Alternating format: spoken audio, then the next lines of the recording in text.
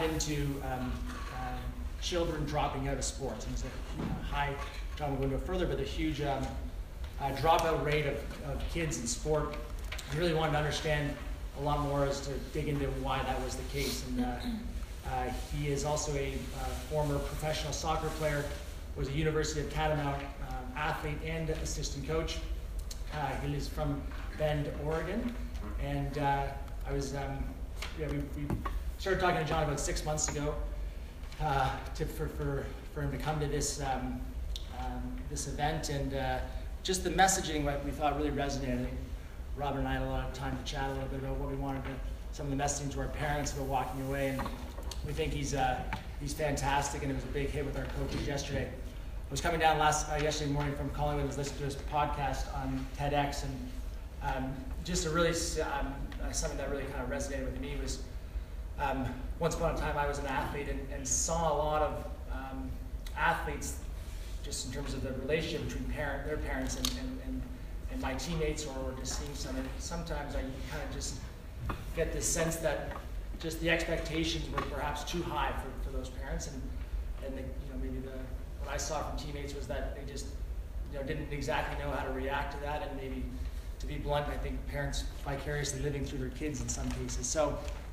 John talks this message. He says it's that came out of this podcast was I love watching you play, and really I thought that was a pretty great message, and simple, but hits on so many levels, and he'll go into it in more detail over the next 45 minutes to an hour. So John O'Sullivan, come on up. Thank you.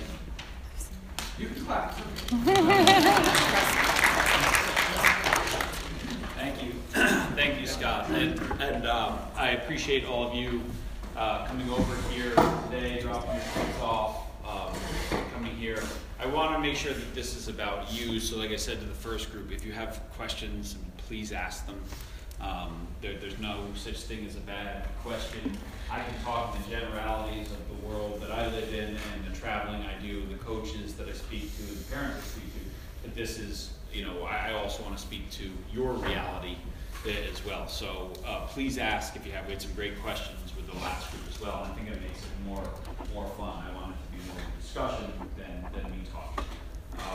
But what I want to do today is kind of cover three things for you. Number one, some of the mythology around youth sports. You still have athletes who are pretty young, so some of the mythology that causes kids to drop out that we hear from other parents about this is the path, this is what you have to do in order to be good. We'll dispel that. Number two, some of the psychology, so what will help your kids stick with it and perform their best. And then number three, what are some things that you can do just as a mom, as a dad, some of you might be a coach as well, to help your kids play better. All right? And everything that we talk about here, the biggest thing is this, that none of it makes your kids less competitive. It actually makes them more competitive. We teach this stuff in sports clubs all over the world. We work with coaches all over the world.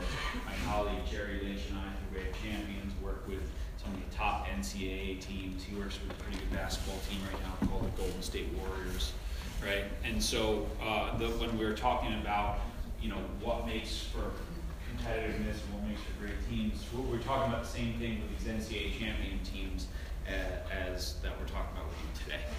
Okay? So I just want to tell you a little bit about my journey. As Scott said, I grew up in New York, and I was a multi-sport kid, and I played college and professional soccer, and then I got into coaching, and I coached high school, and I coached at the University of Vermont. I coached youth. I worked for the Portland Timbers for a while, and then as my own kids started playing sports, I kind of had this epiphany moment, and it was at this game for the Mighty Unicorns, right? And I was watching them. This is my daughter's 6-year-old soccer team, and I was watching this 6-year-old soccer game, right? With the giant blob, and kids scored both goals, and they were like really happy, and all that sort of stuff. And it was just this perfect. It was sport. It was kids having fun, parents positive, the coaches encouraging them, kids trying their best and failing badly, but getting up and not being afraid to try it again. And on that day, there was a 10-year-old boys game right next door, and this 10-year-old boys game was, it was a competitive game, right? It was competitive soccer, And it wasn't kids competing harder, it was adults competing harder, right? and I'm watching these kids, the parents are yelling at the kids, and the coaches are yelling at the kids, and everyone's yelling at the 13-year-old referee. And I'm just thinking, this is crazy, right? And this kid hits a bad pass, and the other team steals it and scores a goal. His coach jumps off the bench and subs him out of the game. Says, get out of the game if you're going to play like that. And he's walking off with his head down, and all the adults in his life are yelling at him because he made a mistake in a soccer game. I'm thinking, this is nuts. Who's running this league? And it was me. It was my league. And I said, wow, I got to do something about this. So that was the day that I said, well, I've been at this for a while, and I can put what I've learned into a book. I have a background, actually, master's degree in history, and so I liked research and writing, and decided to go, guys, come on in. Sorry. Yeah, no problem. You missed the best joke, but that's okay.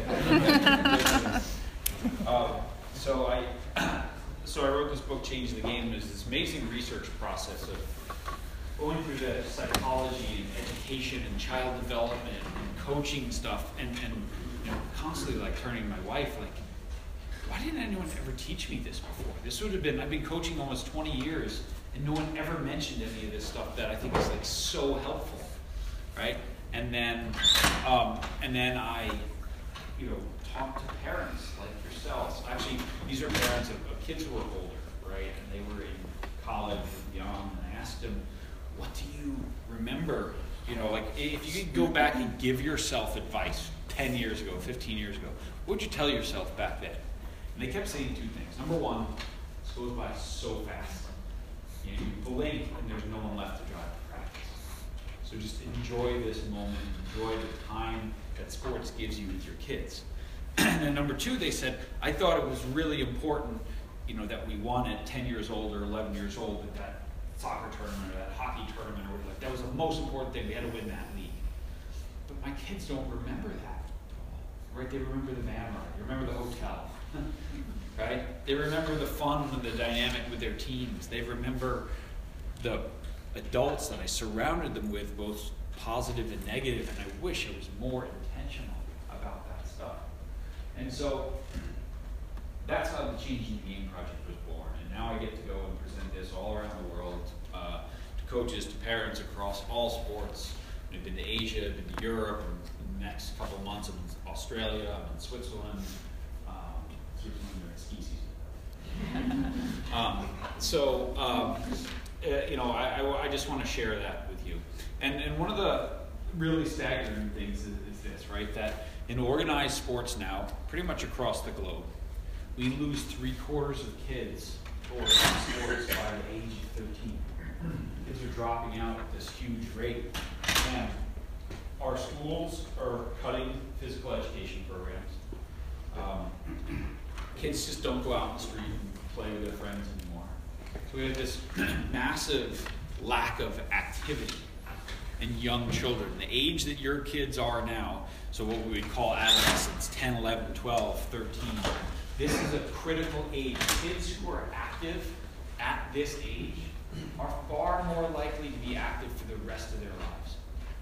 1/10 the obesity rate, far lower uses of drugs and alcohol, teenage sex, things like that, more likely to go to university, more likely to make more money in their lives, lower health care costs, and they're also more likely to raise active children.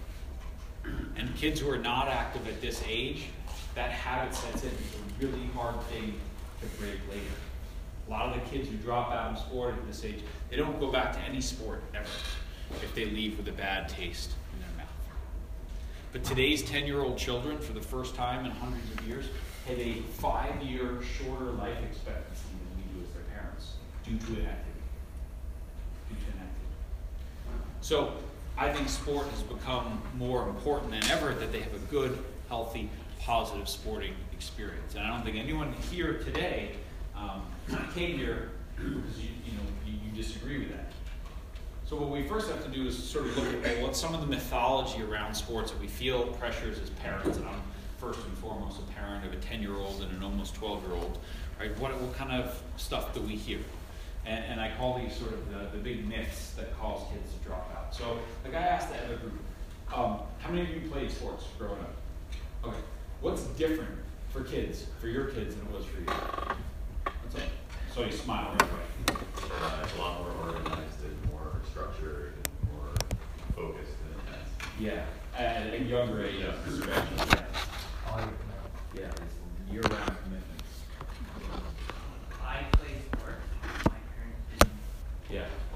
I went to the soccer fields. My parents did. I went to baseball. And my parents did. Yeah. Yeah. We never struck out 10 people. You did. Well, I'm saying my Yeah. parents went to ball. Yeah, I know. Yeah, we did enough. No, I'm just saying I get the parents like, "Oh, we are on the path to a scholarship. We? We? Wrong pronoun. Is that the word? Yeah. Coaches trying to streamline kids early into one sport as opposed to encouraging multi-sport to a much later age. Yeah. Yeah. So this idea of sport as a business, just in the U.S., they just a month ago, a Time Magazine article, like youth sports is now a $14 billion industry. Like $14 billion industry. And so people are making decisions in the best interest of the business of sport and not necessarily the child in sport. Yeah. Yeah. Yeah, a lot more traveling around for sports today than there was. Yeah, a lot more we've lost in-town leagues and pickup play. I'm consistently amazed by the people who,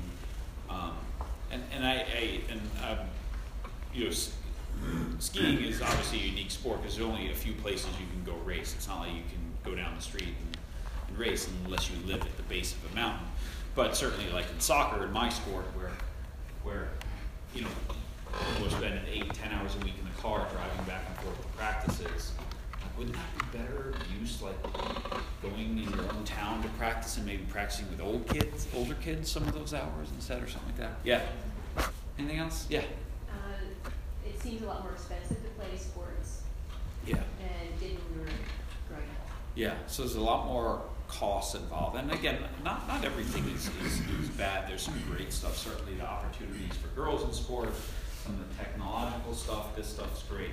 But a lot of the things that we touched on, when you look at the science and you look at the research, they don't actually help more athletes do better. They cause more burnout and more dropout. And so I want to talk about these three big myths that I see driving a lot of this dropout. So myth number one.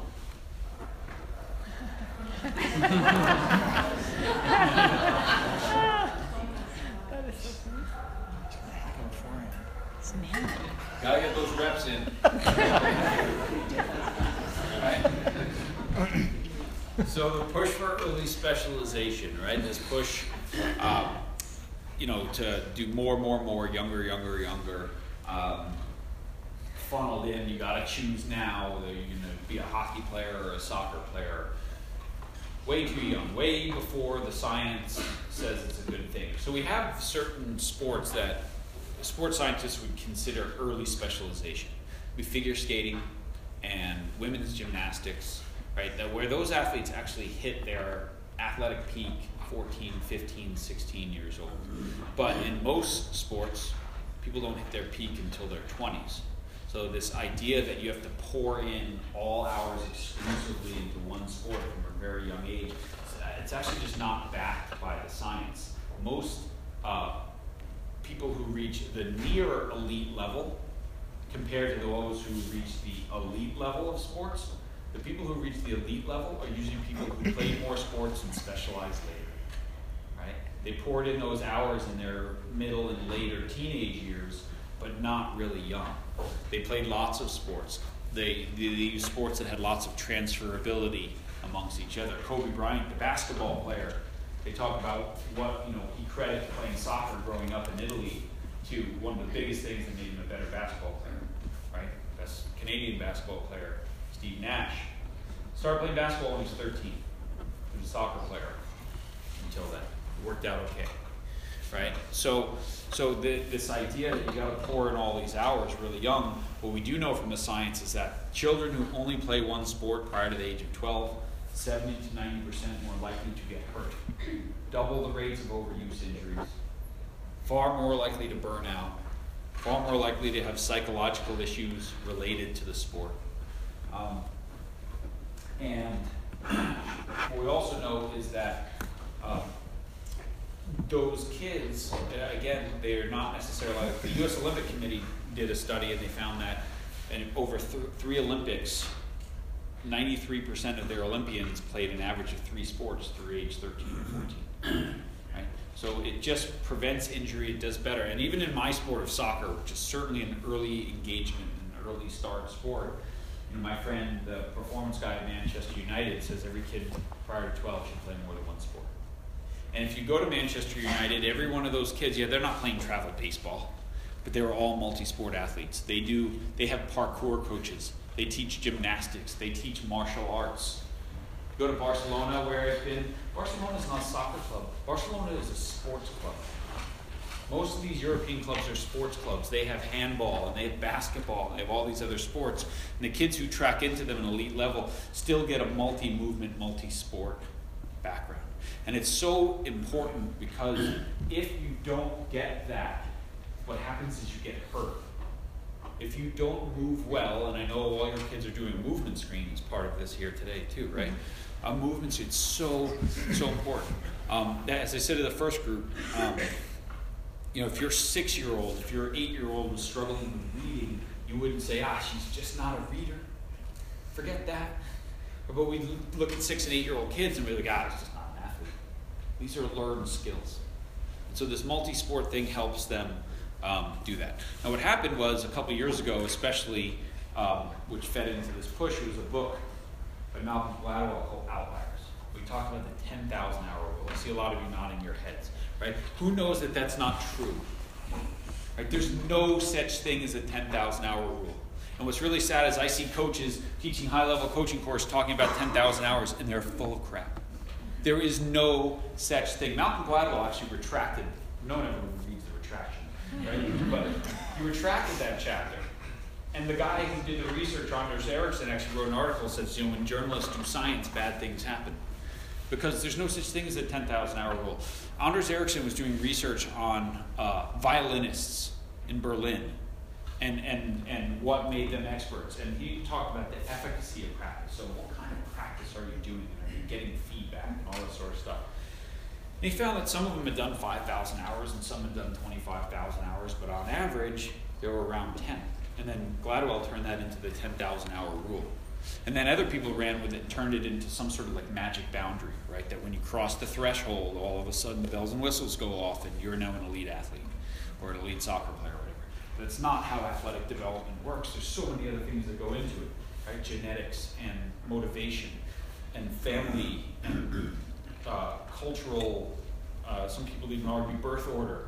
Right? If you're the 4th kid and you get your butt kicked all the time, you develop a few qualities trying to keep up with your older siblings, right? So there's a lot of stuff that goes into athlete development, not just 10,000 hours. But the 10,000 hours was used by people to, you gotta get 10,000 hours in, the only way to do it is start younger and younger and younger, right? And it's just not true. So I'm not saying practice doesn't matter, because certainly practice matters, and certainly if you're going to be a great skier, time on the snow matters, right? But there's a lot of other stuff that goes into it. Now this sort of feeds into number 2 myth, which is that childhood success is a great predictor of adult success. So which kids, say prior to the end of puberty, let's just say prior to 16, especially when we're making cuts and we're tiering teams and we're saying you are on the A team, you're on the B team at 8, 9, 10 years old, which kids make that team? Besides the coach's kid, that's a different talk. Which kids make that team? What's that? The 10,000 hour kids. Probably kids who just have a bit of natural ability. Natural ability, but we often confuse natural ability with what? Oh, I was just thinking they're born earlier in the year, so Yeah. they're a bit older, right? Yeah, being older. Yeah. Yes. Kids that develop earlier. The early developers, right? I grew up on Long Island. We called them Italians. Sorry. Right? So, yeah, these kids who are born, right? If you think of an 8-year-old who's born in January versus born in December, that's like 15% of their life, right? And those of us who have kids, right? Like, You know, if you have a third grader and a fourth grader, they're really different in their mental and their physical and their movement and all this sort of stuff. But we look at that and we go, oh, look at that one with all that natural talent. No, they're just older. I'm now coaching. So all this coaching I've done my whole life, I now have my greatest coaching challenge ever. I have 32 12-year-old girls, right? And I had tryouts this year, and I just said to all the parents, like, you know, we're going to have a very small A group and a very big B group, and there's going to be a lot of movement because there's a big difference. And so then I said, any of you girls who were born in January or February, come up here and stand next to me. And any of you born in December, you come here and stand next to me. So this is the difference a year makes. So the idea that these kids will be stuck here and these kids will be stuck here, no matter what, makes no sense in sport development. But we are pushing this, you know, make cuts, tier kids, results, rankings, younger and younger and younger. And we're becoming so outcome focused at those age that we've stopped becoming process focused, right?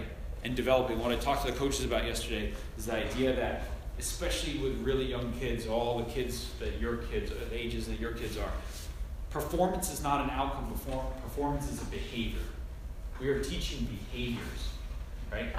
Show up, focus, work hard, compete, be a good teammate, communicate, whatever those things are. We need to instill great behaviors, and because great behaviors over time lead to good outcomes. Early on, good outcomes often comes from just, you know, winning the calendar lottery, right? And so this is so, so important. I like this picture. This is from Fulham in London, their soccer academy. These kids are born 1 week apart, 12 years old. All right? 12-year-old boy can have a 5-year developmental age swing. They have the body of a 10-year-old, body of a 15-year-old. And we never play our 10s against our 15s, but it happens every weekend in 12 and 13-year-old soccer. Or hockey, or whatever. Graham was just telling me this story, right? His son playing his first year of checking hockey. And it's a 2-year age thing, and he's 90 pounds. And he's playing against 180-pound kids learning to check. Learning body check. Right? Makes no sense. So, we have to be patient. I'll tell you one of my favorite stories about being patient with our kids and knowing that every athlete has their own pathway. So when I coached soccer at the University of Vermont, there was a former hockey player there, and he was 24 at the time, and he still hadn't broken into the NHL.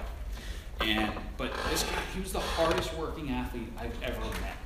And you know, he used to come back in the summer, a lot of their alums did, and there was these amazing pickup games full of Olympians right outside my office, and I'd watch these guys play hockey. But he'd show up an hour before everyone in the morning, the weight room. Then he'd do the workout with everyone else. Then he'd stay late. Then he would go play pickup. Then he'd go home and he'd eat. He'd come back later. He'd knock on our door, like, hey, you guys want to go for a run? Or, hey, can we get a 3-a-side soccer game going on? You know, he just worked and worked. And he's 24, and all the best hockey coaches and all the best scouts in the world think that he doesn't even belong in the NHL. He retired like 2 years ago. His name was Marty St. Louis. Right? Marty St. Louis at 24 wasn't in the league. 2 years later, when Tampa Bay gave him a shot, right, guess what? He was the leading scorer. Right? Then he won Lady Bings, he was an MVP, he was a 2-time leading scorer, world champion, gold medalist for Canada, right? And at 24, the best people in the world couldn't identify him. So, when I meet coaches who are like, oh yeah, those 9-year-olds, I can pick them. You can't, right? You need to keep the most kids playing or skiing as possible. Best environment, good coaching, let them grow, see what happens, right? That's how you create a sport system that succeeds. Down in the United States, we're terrible. We're just lucky because we have so many people, right? It's basically we throw a bunch of eggs against the wall and hope one doesn't break, right? That's our sport development system, right? But what's happening is countries like Canada and like Australia and like Great Britain are getting smart, and they're transferring athletes to sports that fit them better, and they're creating better development systems. And if we don't change, and we're starting to, we're going to fall behind, right? Because our system is just getting lucky. We're not good, we're lucky, right? So those two feed into myth 3, certainly where I'm from, right? That if we specialize early and we, you know, cut all the bad kids and keep the good kids and get on the right team, go to the right event, that this is an awesome investment, right? You guys are part of one of the most expensive sports out there, right? There's this financial return. And what happens is when we focus on that, the scholarship or the pro career, we lose sight of all the things that sport can and should be an investment in. Character development, life lessons, dealing with adversity, training hard, developing good habits that apply off the snow or whatever. Something like a scholarship can be the icing on the cake, but it can't be the cake, right? It's amazing, and certainly American universities now, the transfer rate and the dropout rate for athletes who have been so focused so long on, I've got to get a scholarship. And they get there 1 year and they're like, I hate soccer. Right? And they burn out, and it's just awful. So these are, I think, the 3 big things that really are driving a big part of this dropout rate. And because what they do is they really cause kids to lose ownership of the experience, right? Kids are very much in the moment thing. They turn the focus off of things like enjoyment, and I want to talk about that next. So does anyone have any questions on any of these things before I move on? Yeah. Have you tracked anything about dropout rates for people born in the beginning of the year versus the end of the year? If you're saying Have I? Yeah. No. Where there is some really interesting research is there's actually a Canadian guy named Joe Baker. I think he's at York. Is that York in Toronto? York University? I think he works at York now. And what he has done, he's one of the world experts on developing sport expertise. And what he's found is that, on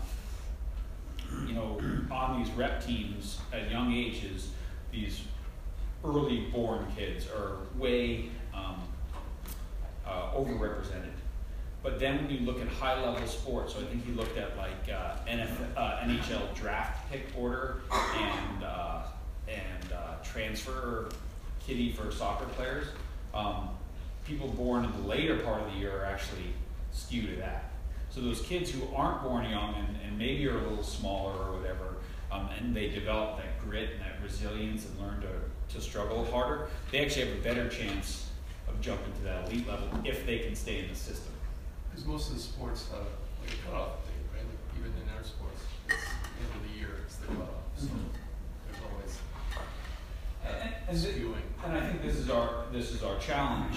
What some sports have done, and I can't speak to skiing, I don't know enough about it, but I'll just say, in Europe now, what they've done with some of their soccer players is what they call biobanding, where they're grouping them by developmental age. Right? So instead of calendar age, they're saying they can measure bone density and bone length and say, this 13-year-old is really more like a 10-year-old, so let's run a tournament with all the kids who are kind of like 10 and see what they can do.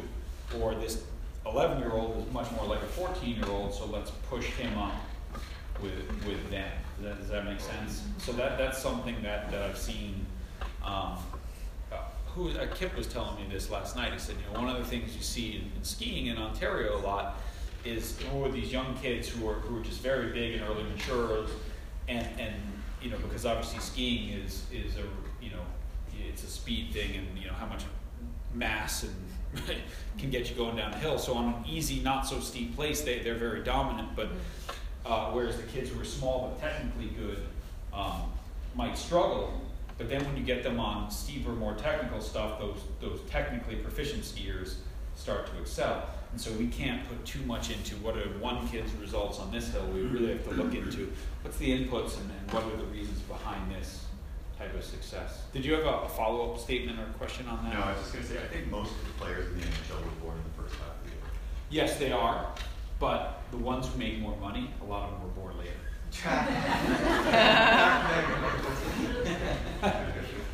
Yeah, Joe Baker. You can look it up. Or if you email me at the end, I'll actually send you the study. I got it on my computer. Cool. Yeah.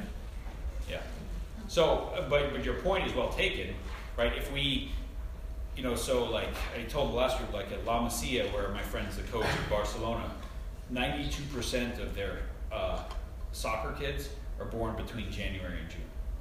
So if 92% of your kids are coming from there, you're going to naturally have more kids who make it through from that. Oh, you know what? This isn't on my computer, and this is, I can't scroll through my slides here, but there was a really interesting study done it was in Serbia, where they looked at like the top 60 14-year-old kids in their professional clubs in soccer.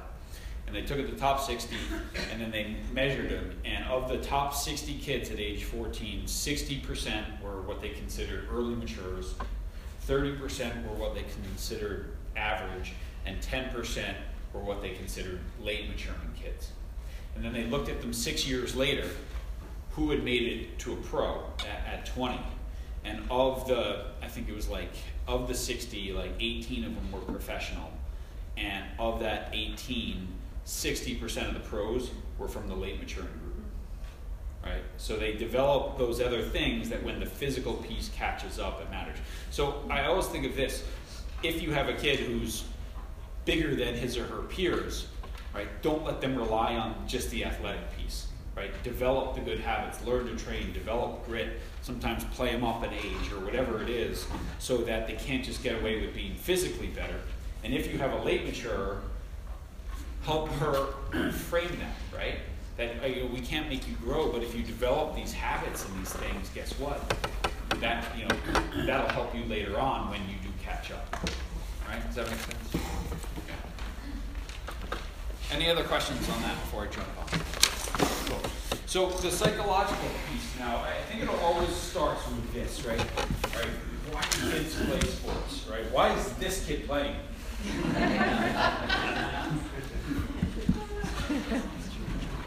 Right? They play because it's fun. Every study ever done, they ask kids, why do you play? Because it's fun. 9 out of 10. So this woman, Amanda Visick from George Washington, did the most recent study. And she dove one step further. So 90% of the kids, number one reason why do you play? Because it's fun. And then so she said, well, what makes it fun? And they came up with 81 characteristics that made sports fun. Being respected and encouraged, playing with their friends, learning new things, being pushed, the excitement of competition, wearing cool stuff. Those things made it fun. Number 48 on the list was winning, right? Number 81 of 81 was taking team pictures. Hope there's no photographers. Right?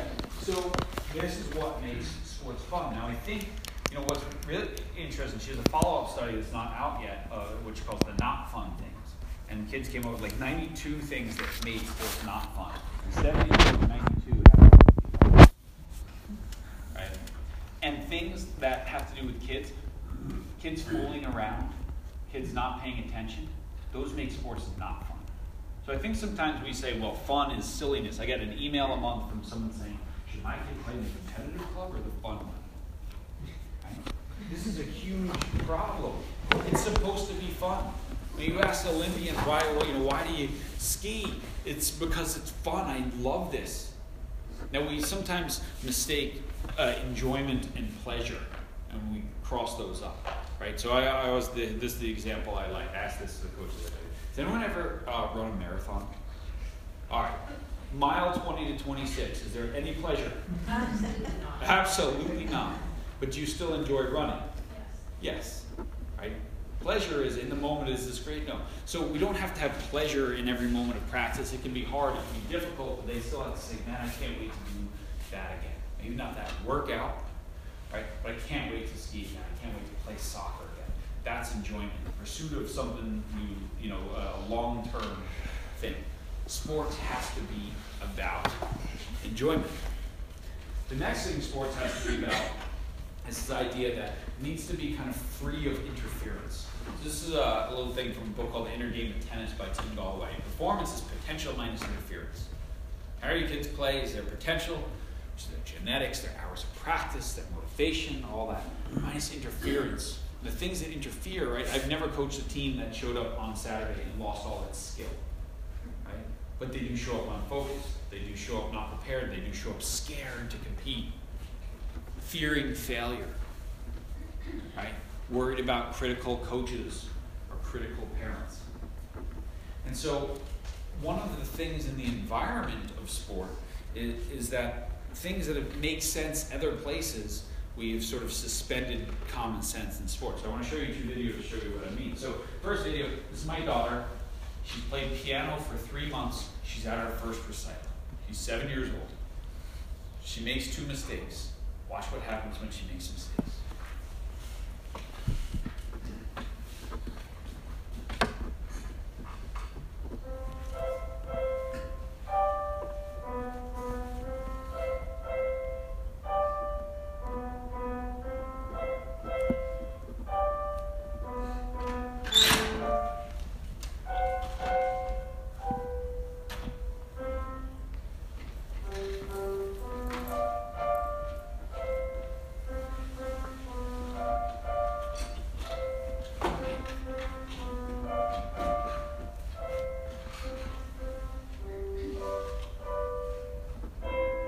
She does pretty good, right? I mean, no one expects her to play Tchaikovsky in both hands or whatever.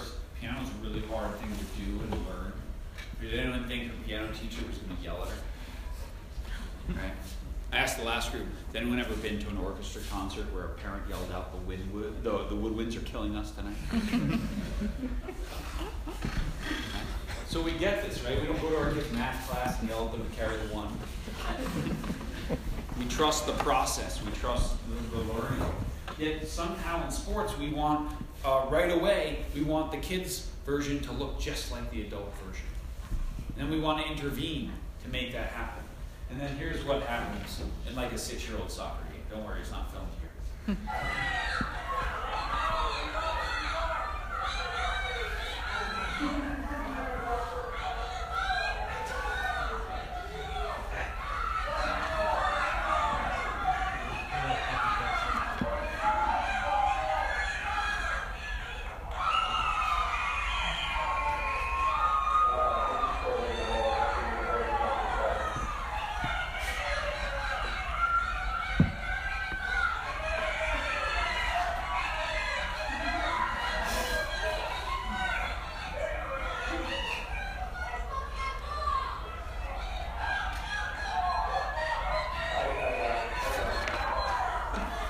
This is the guys at the end filming.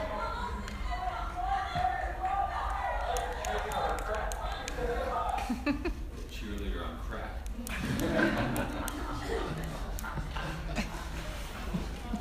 So I found that on YouTube. It took me a couple of years to figure out where it was filmed before I spoke in that town. I was telling Robin before. I showed it at like this big educational conference, and no one was laughing, and there's like 300 teachers there, and then I realized the conference organizer looked just like her. And the lady gets up in the middle, she's like, "It's not me." I show it, not, it's funny, but she loves her kids. She's trying to help, but is that really helpful? Right? Is this really helpful when we ask kids? I speak to 10,000 kids a year. When I ask them, what would you like your parents to say on the sideline of your game? What do you think they say? Nothing. Right? Everyone knows this. Right? No kids like, I love it when my dad yells at the ref. It's really helpful. Right? And yet we show up on Saturday and we do exactly what they don't want us to do, which is yell and scream and try to help. I mean, certainly soccer, hockey, lacrosse, whatever, and certainly skiing to an extent, like the intelligence has to be on the field or on the course, not on the sideline. Because if they're hurtling down the hill, they better be able to figure it out, right? And in soccer, they got to solve that problem, right? And I think, in my world of soccer, we always say that what goes into something in that split second in a game, right? A kid has to assess the situation, think about all the solutions for this problem the game presents, choose one. If they're clever, add some deception, technically execute it, and then assess their decision that fast. So how much input can they possibly take? Okay? They can't. It just interferes with it. All that input interferes with that decision-making process. When I worked at Manchester United, they said, you know, they have a rule for their 11s and under. We don't coach when the ball's rolling. We let the kids figure it out.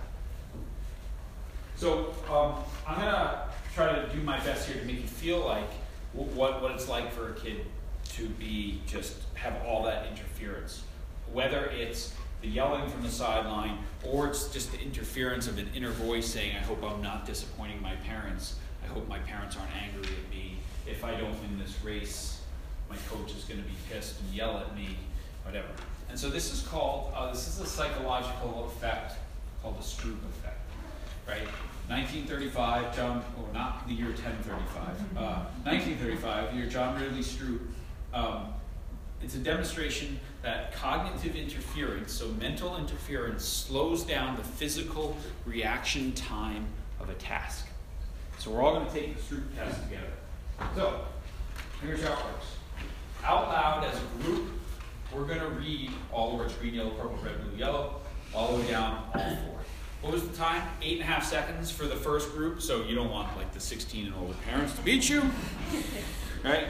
So when I say go, our mark, get set, go, it's out loud as fast as we can go. Our time ends when the last person gets to the last word. On your marks, get set, go. Green, yellow,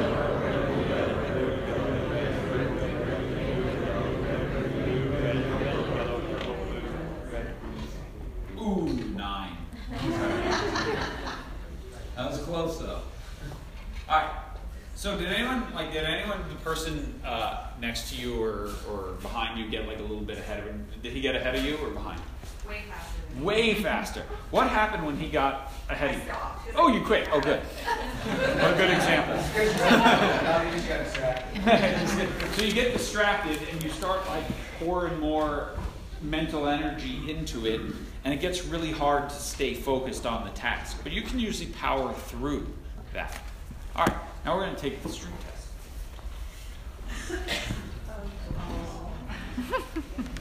So instead of reading the word, these are all the same word, same font, you have to say the color.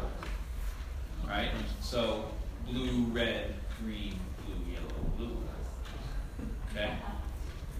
Out loud, as fast as you can go. On your marks, get set, go.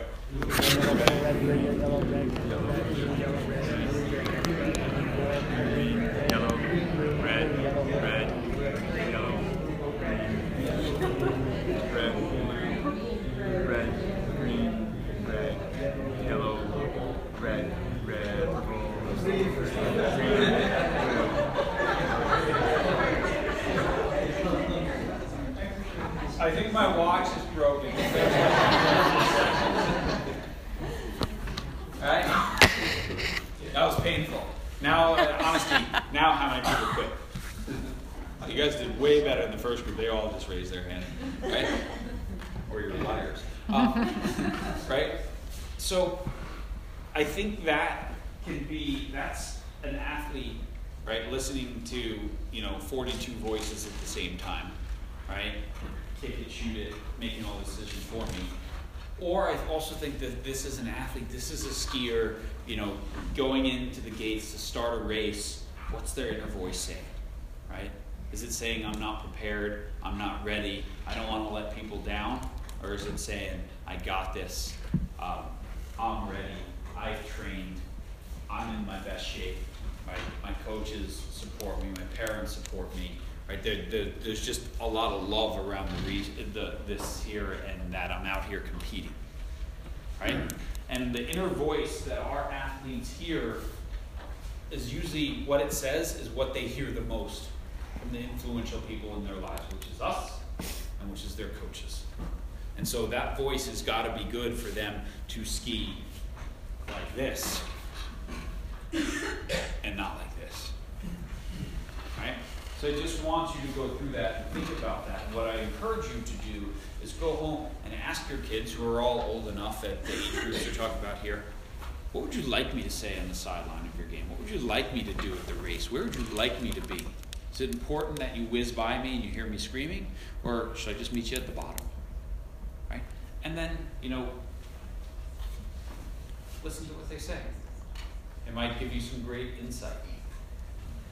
one of the things that I taught the coaches yesterday is in my coaching, when we do goal setting and this, I have my players write down, they finish this sentence for me. One thing I wish my coaches knew about me that they don't, that would help them coach me better, is ... And the insight that I get from kids is unbelievable.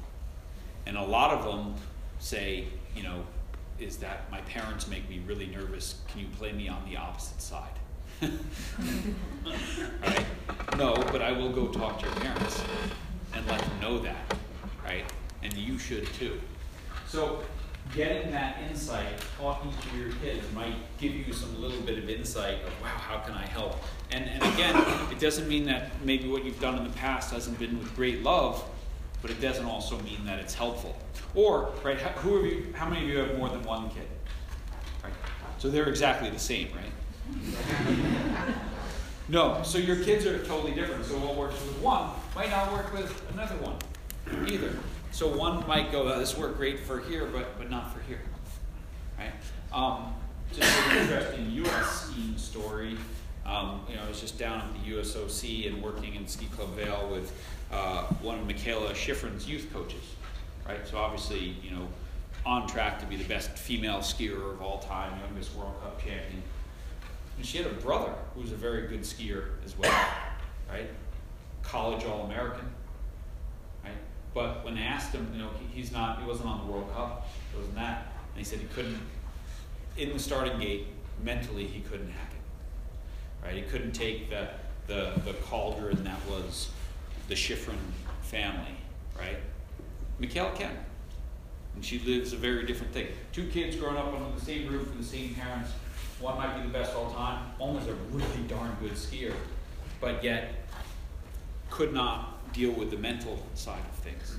So just be very careful in A, talking to your kids that you don't compare one to the other, and B, certainly looking at your own kid's path compared to someone in their age group and thinking that they should be exactly the same, because everyone can get to different places at different times, and might need something different at that stage of their development.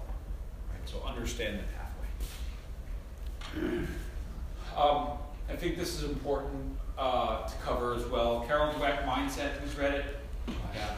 Twice? No, I've heard it. Oh, you've heard it, yeah. Or if you've only got 15 minutes, her TED Talk, The Power of Yet, worth watching. This idea that there's two types of mindset, right? We all have either they're fixed or growth. Fixed mindset, my abilities are fixed. They can't be changed. I either got it or I don't, right? I lost the race. I just am not good at skiing. I failed my test. I'm just not good at math. Versus what Dweck calls the growth mindset. Effort is everything, right? It's not about what I am today. It's what I could be with effort and application. I failed my math test. I need to study. I lost the race. I need to practice more. This is the high-performing mindset. And what Dweck has found in the research is oftentimes mindsets can be changed simply by how we praise. When you praise outcomes, you are a winner, you're so artistic, you're so beautiful, you're so smart, you actually instill a fixed mindset. I get praise when the outcome is good. And what she found is you instill a growth mindset when you focus on the process. You scored 3 goals. I noticed you showing up at practice early. I noticed you've been working on those things. That's why you scored 3 goals. Keep working hard, right? So we turn the focus to the praise, we turn the focus and the praise on the process of getting better. And this isn't about being false praise. This is just turning that when the outcomes are good, you're better off not saying, wow, you're the best. You're better off saying, you know what, you're a super hard worker and that's why you got that, right? And that helps instill this growth mindset and this idea that anything can be learned. Last piece that I think is important, because I wanted you to know what I talked to the coaches about yesterday, is this idea of quality coaching. That certainly at the USOC, and I said to the coaches, I was going back and forth yesterday thinking about, should I present the USOC thing to a bunch of Canadian coaches, but it was written by a Canadian, so I think it's okay, right? We have a new quality coaching framework. What are we as coaches from the Olympic level all the way on down responsible for? Knowledge of the sport, knowledge of ourselves, knowledge of the importance of connections, right? The right context, right? What ages and stages are athletes at?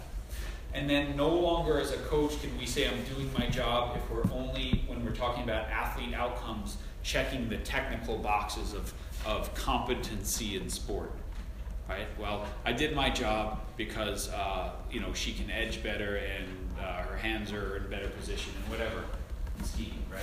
Or I taught a soccer player to kick it better and pass it better and receive it, right? No. So what we're saying about athlete-centered outcomes is this, that it's our responsibility as a coach to develop confidence, right? So self-belief and work and positive self-worth, connection amongst teams, and character, right?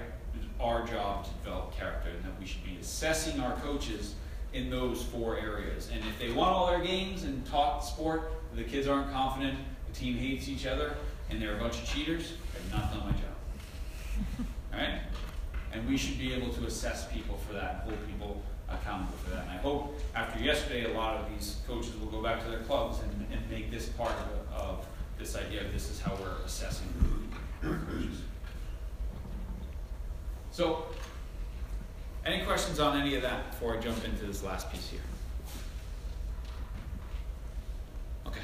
So, in my book, Changing the Game, what I talk about is like the seven C's of a high-performing state of mind, right? So common sense and perspective, the right conditions, communication, caring, control, competence, confidence, and how all these things work together, right? If an athlete takes more control and ownership, they'll practice more. When they practice more, they develop competence, and competence builds confidence. And when you're confident, you're feeling better, you'll own it more and go do more, right? So all these things feed together. So I want to talk about a couple of these places. Now, number 1, ownership of the experience. I mentioned Joe Baker before from York, right? He says there's 3 essential ingredients for any athlete to succeed in a sport long term. Ownership, enjoyment, because those 2 things build intrinsic motivation to go out there and do the work, and develop the habits, and just do the stuff day after day that it takes to be great. Right? Everyone says, I want to be Steph Curry, the basketball player, but no one wants to be Steph Curry, the 16-year-old who showed up before everyone else. The 16-year-old who would not leave the court every day after practice until he swished 5 free throws. Not made 5 free throws, swished 5 free throws. Right? Everyone wants to be part of the outcome. Very few people want to be part of the process. Right? Athletes who own the experience develop the intrinsic motivation to be part of the process. So we always have to do that, right? And we were joking before, but this idea of, if a parent is saying, we struck out 10 batters or we scored 3 goals today, your kid doesn't own it, right? Yeah. Same thing, if a basketball player was supposed to switch 5 free throws before he goes home, you shouldn't be standing there saying you're going to switch 5 before you come home. Right. You should not. Because that's your ownership. Yeah, that's yours. That's them saying, I got to get this done today, right? And I think that's the most important thing. Now, as a parent, we can support our kids' goals, and we should push our kids to the things that they want out of this. And if they say, I want to, make this level of ski team next year, then you can say, well, what are the commitments you're going to make to do that? And then you're there and you're pushing them and you're reminding them, hey, this is what you said you wanted to do, so how can I help you do that? Because it might mean that I'm driving you to this thing, or we're going to dry land training, or we're doing these other things. That's our role in that. But it's not to say, this is what you're going to be next year and this is how we're going to do it. Because they'll comply for a while, but unless it becomes theirs, they'll eventually push back. What I've seen from kids who don't want the same thing as their parents and the parents don't want to listen is usually they start getting injured. A lot. Right? These injuries that, they don't show up as a double leg fracture. They show up as my back hurts. And I'm not saying that there's not injuries, but you know, these reasons. My brother lost his love and his ownership of soccer. He's younger. He tells the story that breaks my heart. When he was like 16 years old, he was playing. He was a very, very good player. He was playing on a team, and he went to Minnesota for a soccer tournament. 15 minutes into the first game, someone cut his legs out from under him when he went up for a head ball, and he fell back. He had a compound fracture of his wrist. And he said he looked at his hand, and he looked at the bone sticking out, and the first thing that went through his mind was, sweet, I don't have to play soccer for the rest of the summer. Right? I get to go fishing. That was his thought, right? He lost ownership of it because he'd be dragged in a million places, but people stopped asking him what he loved, which at that time was music. Right? And he fell back in love with soccer eventually, and he played 2 years in college and stuff like that, and played in a band and did all that. But he lost ownership. So ownership is huge. Number 2 is the right conditions, especially that we make it safe to make mistakes. We make it safe to stumble, we make it safe to fail. Right? That we don't protect our kids from all adversity, but that we also are very mindful of the different situations and places. Because one thing that kids say that it's rarely safe to fail is the ride home after games, right? Or after races, because we got them locked in the car. We're going to make it a teachable moment. And we don't take into account their state of mind or what they do. There's actually university-level research out of Australia about this. Just that, especially when they've had a great result or a not so great result, that's when it's at its worst, right? And we just have to remember that over and over and over. So I have a quick video here for you from an HBO documentary called Trophy Kids about the ride home. This is not actors. Did you tell us again? How many times? Are you sure? Because I stood right next to you. Dude, you're not getting it done. Let me explain something to you. If you do something wrong, do I tell you? Yeah. Okay, I correct it. Or I tell you so you can correct it. How do you know what to correct if you don't even know why he pulled you out of the game? What I'll tell you about that? Are you scared of him or something? So why don't you go ask him? Like right now, you know we're going to have this conversation after the game. You know it's coming. Okay, this is part of you becoming a young man. If someone does something, you just going to take it? So if I was right up to you and just slap you right in the face, what are you going to do? Just turn around and be like, I don't know why that guy did that. It doesn't make any sense, Jay. You act like you're 10 or 9 or 8. Dude, you're just going through the motions. If you're going to be selfish, you know what? You have other brothers and sisters. Okay? We'll take you from out of that school and give them a chance. Put them in the private school. I don't understand it. I don't understand it. It confuses me. What's the problem? Every time I'm not in the car, I feel like I'm in trouble or I did something wrong. Well, did you? Yeah. You've had more personal training than any of those kids out there. Okay? Back to the drawing board. Back up again early, back up inside the morning. Okay? Because it doesn't make any sense. You have to be driving back and forth from this school. Back and forth, back and forth.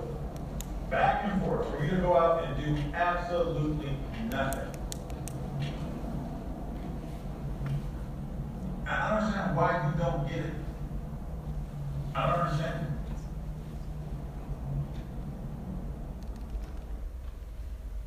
Has anyone seen that? Yeah. Remember what happened to him again by chance? He moved away. He moved back to his mom. Yeah, so he moved out, no communication with his dad, quit football. Yeah. And so, his dad was right, he was going through the motions, but what his dad never did was ask him, do you actually want to play football? Right? So it was interesting, we put this clip on our Facebook page, and it was this amazing back and forth discussion between people saying the poor kid and people saying, you know what, that dad is doing a lot for him, he should have expectations. And I agree with that, right? Just not there. That's just hard to watch. It's just hard to watch, right? And there's a kid who what he said, I feel like every time I get in the car, I did something wrong. And his dad, trying to help his son, sucked the love of sport out of him. So it was really interesting was we put this on our Facebook page, and there was this great back and forth. And then this guy writes in, he goes, I was the cameraman. I was sitting in the front seat. And yeah, it was hard to watch. And he said, the dad was a college football player, drafted into the NFL, got arrested, didn't make it. So his son was going to make it in his place. But he never asked his son that. Right? And his son didn't want to do that. It wasn't his goal. Right? So I'm not saying that we can't have, you all probably make big sacrifices so that your kids can ski. But let's pick and choose the time and take into account their state of mind when we decide to have the conversations about, is this the path that we're still going down? Or, hey, you know what, this is an expensive path, and if we're going to keep doing this, you have certain expectations that you have to meet, right? That's okay, but just we have to pick and choose those moments, right? Especially when our kids are young. One of my favorite stories is when my son was 5 years old, because this is hard, right? My son was 5 years old, first soccer game, I was so proud. He walks up his first game and goes, nah, I'm not playing. He walks off. And I was like, oh, okay. So we go to practice that week, he plays. Game 2, we walk up, game before is going on, parents are screaming, going crazy, and I just see my son, and he's like, oh my God, So game 2 starts, he goes, Dad, I don't want to play. And he walks off again. And I was embarrassed, and I was angry. I'm thinking I'm supposed to be the all-star coach, and these parents, like, what do they think of me? My own son won't play. He doesn't care. He found cricket or something. He's like, perfectly happy over there. And so we get in the car after the game. I'm like, so, TJ. And all of a sudden, wham, I get karate chopped by my wife sitting next to me. I was like, what was that for? She's like, really? Didn't you write a book about this?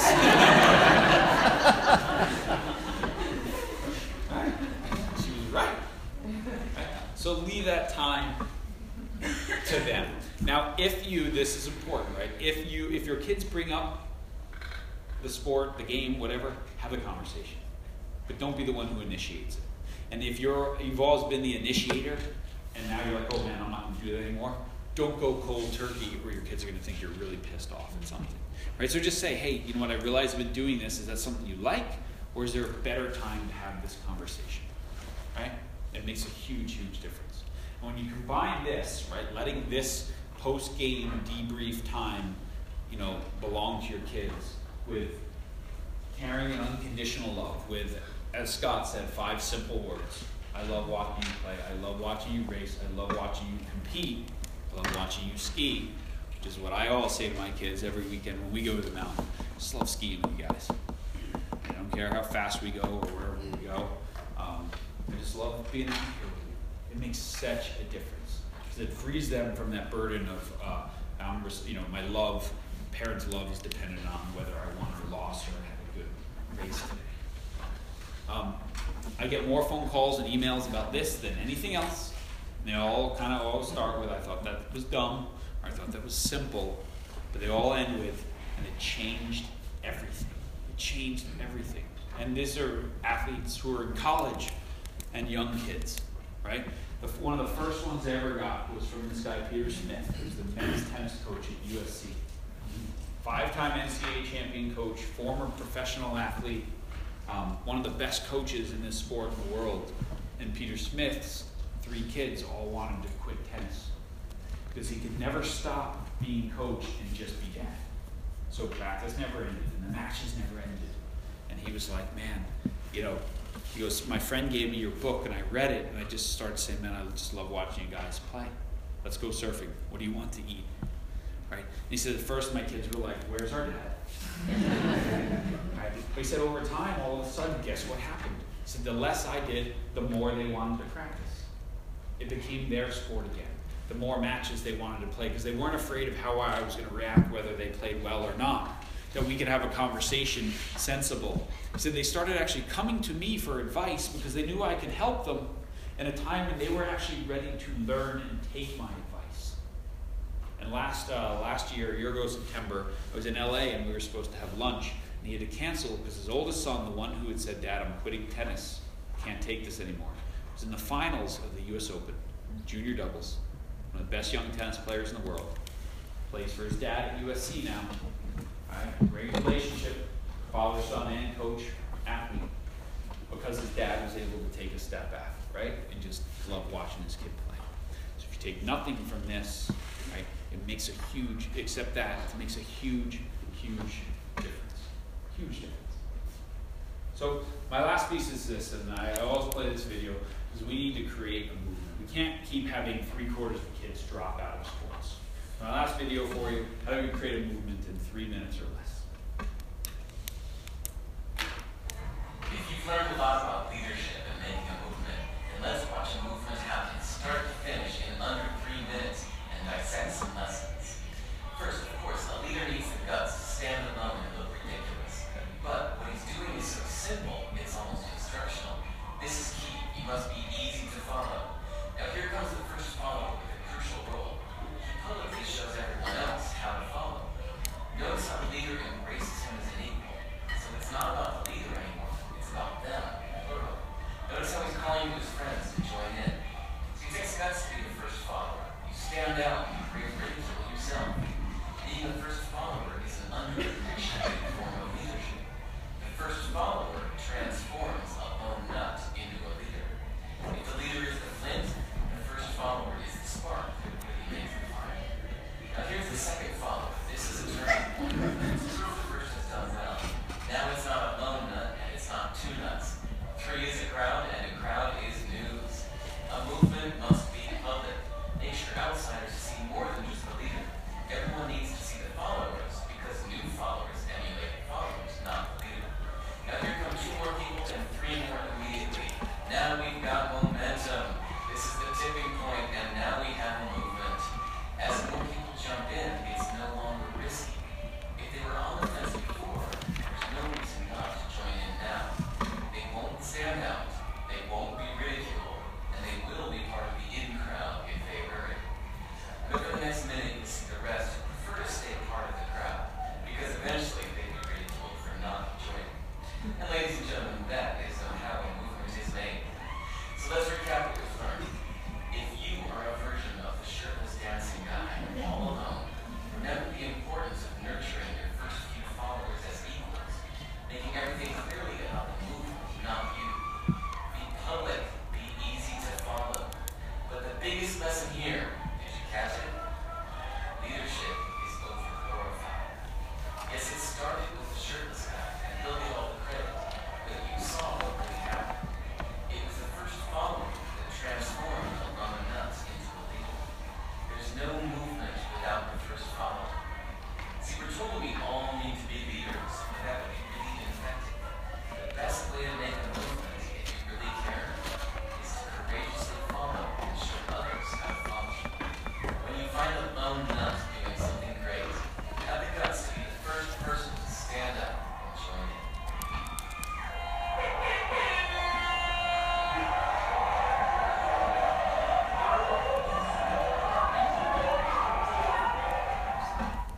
Still waiting for my first talk where someone's like, I'm on that video.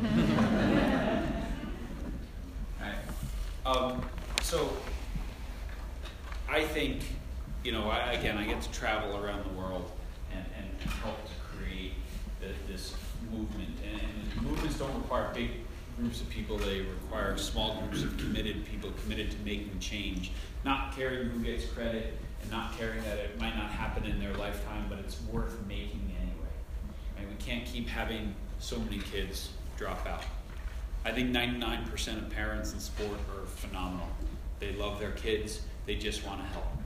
As youth sports clubs, we do a poor job at saying, hey, here's how you can help. Here's the things that are helpful. Here's the things that you might do that you think are helpful. They're not helpful, right? And how can we work together? I talked to the coaches yesterday about the importance of engaging all of you. We must not, we don't say, don't call, don't write, don't make eye contact. We need to engage our parents, all right?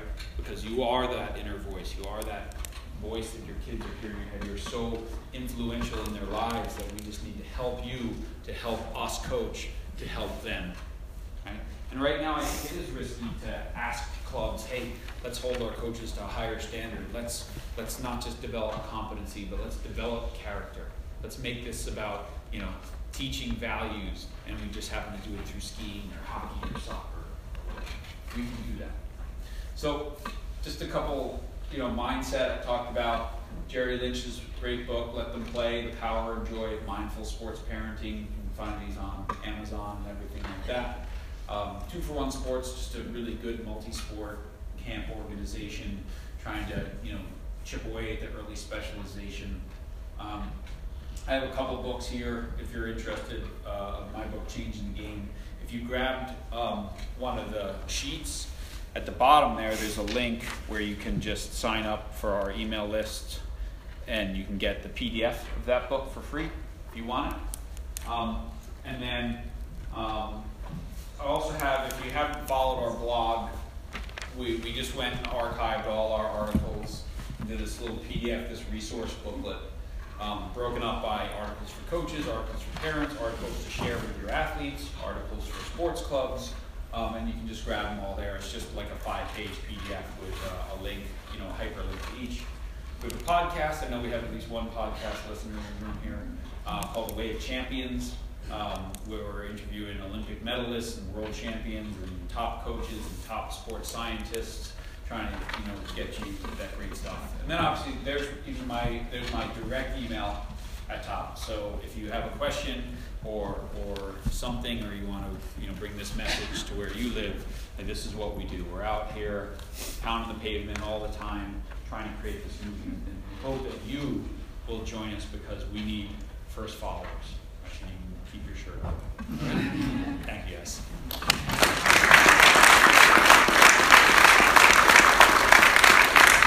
Thanks a lot, John. We got maybe 3 or 4 minutes for if anyone got questions or fire away. I'll ask one. Yeah.